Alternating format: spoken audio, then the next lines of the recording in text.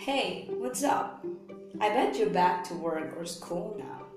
How's your first day after vacation? Are there any changes? I believe tons of documents or piles of tasks waved at you when you returned. That's what I felt when September started. Students are back to continue their English classes, which means I have a full timetable again.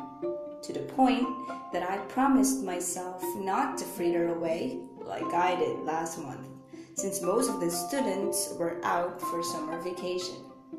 I need to make sure that I will manage my time wisely by creating a calendar of tasks that I need to do in a day, which is not too common for me.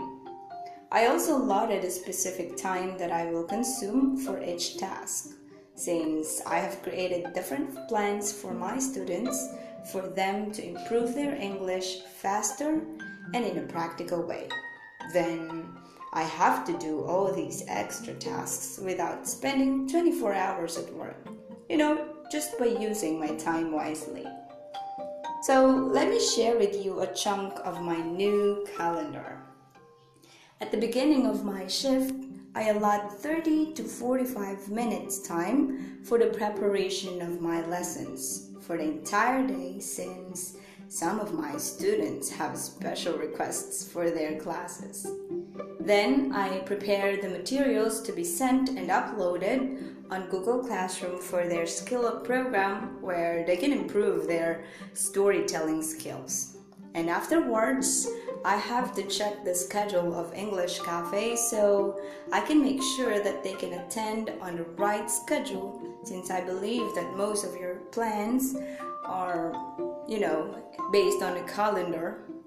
And to tell you, that's what I learned from you. That's why I'm managing my time wisely now.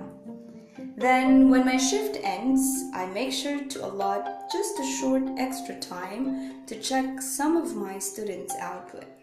I know, it's not necessary for me to use my extra time for these programs, but I really cared about their improvement since I can see their effort to learn the language.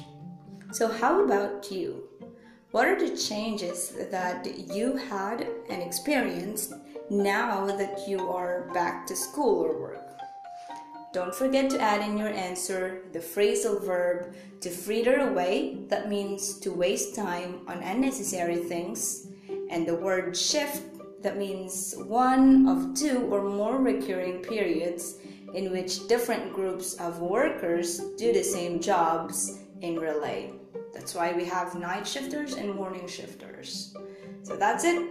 Now it's your turn, and let's see what are the changes that you experience.